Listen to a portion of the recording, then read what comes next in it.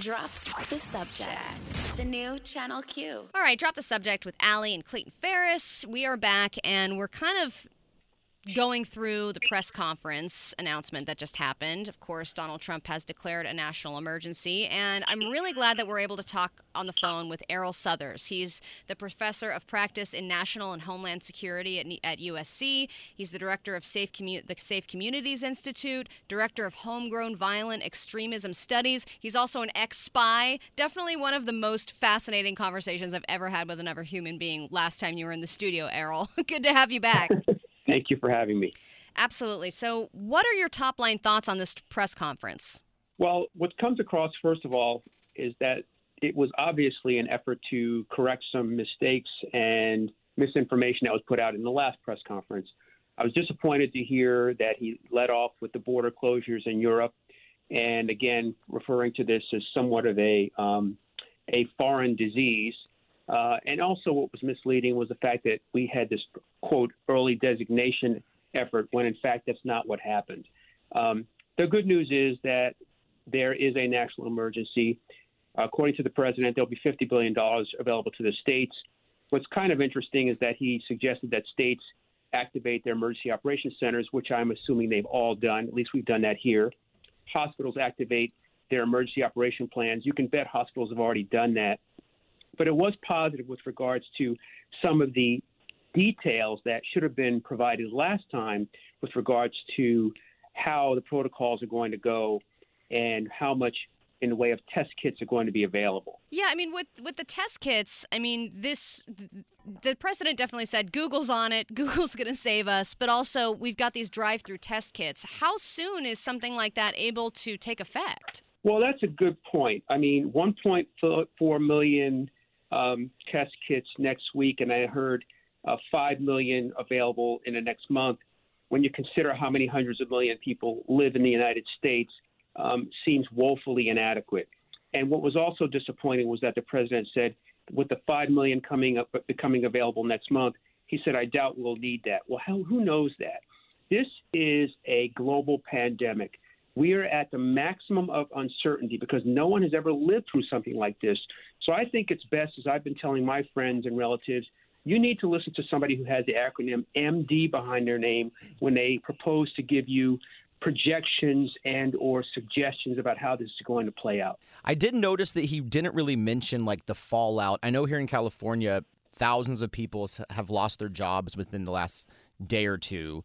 And he didn't mention like what the government might be willing to help. Like it doesn't seem like he knows how this is hitting the communities that are actually affected. Did you notice that? No, I didn't notice that, although we do know that House Speaker Pelosi and Treasury Secretary Mnuchin are still working on negotiations to legislative responses in that regard. But that's very important. I mean, let's face it, the majority of Americans in this country, if they don't go to work, they don't get paid. So they're going to do that. With all due respect to them practicing appropriate hygiene and protective measures, they're going to go to work. Right. And that needs to be addressed short term rather than long term. Now, when it comes to a national emergency, I think we should clear up what that exactly means, because I think a lot of people are going, wow, that seems serious. How does that change anything? Is it mainly funding? It's mainly funding. It does give as he mentioned, the Health and Human Services Secretary the opportunity to waive certain provisions. My understanding is that hospitals can extend the number of beds they've got. The hospital stays can be extended. They can call in additional physicians. So I'm assuming that the funding he's referring to actually facilitates that. One of the things that I was concerned about was the notion that we're going to have testing available, but we don't want everybody getting a test. And I'm hoping that the chart that was held up by the woman who spoke after the president today with regards to their testing chart, which I thought was very good. It was a flow chart. I would hope that these symptoms that would make someone concerned enough to take a test are delivered and disseminated with some degree of certainty so people don't have to guess. Right. Yeah, that makes sense. And then you mentioned the border closures in Europe. As, somebody who knows a thing or two about homeland security, is this is this sufficient? I mean, it seems like a very strange to have it only be incoming people from mainland Europe and excluding the UK. Do you feel like that wasn't enough, or was it too much of a freak out? What's your opinion on that? I think it was too much of a freak out. And then when they freaked out, they didn't think about other countries. I mean, let's face it, Tom Hanks and his wife are in Australia, and that hasn't been mentioned. Who's to say that a person who is a United States citizen is not going to come back? Fortunately, they'll be quarantined for 14 days, but that's going to help. We have to stop thinking of this as a foreign disease. Yeah. We're past that point. It's a global pandemic. It's here. We need to deal with it. We need to do the appropriate things and understand that we can address this. We can slow the spread, and that's what we're trying to do now. That's the whole notion of social distancing and things like that. We are trying to slow the spread. But whenever I hear things like foreign virus, that fuels certain microaggressions about things regarding racism and bigotry. And in some cases, it's not been microaggressions.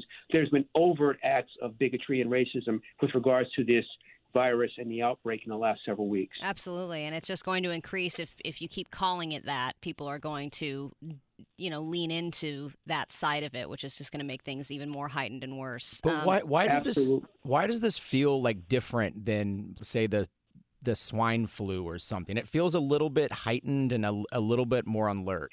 Is it the social media aspect that everything's getting shared and we're seeing it happen in real time? Can you speak on that? I think that's part of it. I do think the fact that the information and the notion that it's happening around the world and being shared by social media is an element.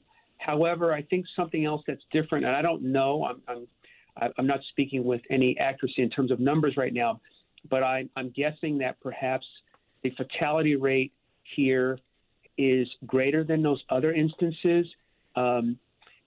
Again, we deal in a world of otherism, and when those kinds of outbreaks have occurred in the past and they weren't necessarily here in the United States, it's always some other person or other country's problem. Well, it's here now.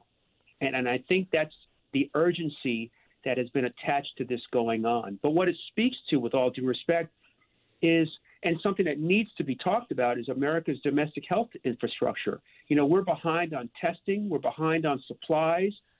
Hospitals are going to exceed surge capacity. Those are the things that should be expressed in these kinds of press conferences to allay the fears and concerns of the American public. Yeah, I definitely don't feel safer after listening to any of that. Errol Southers, thank you so much for your time.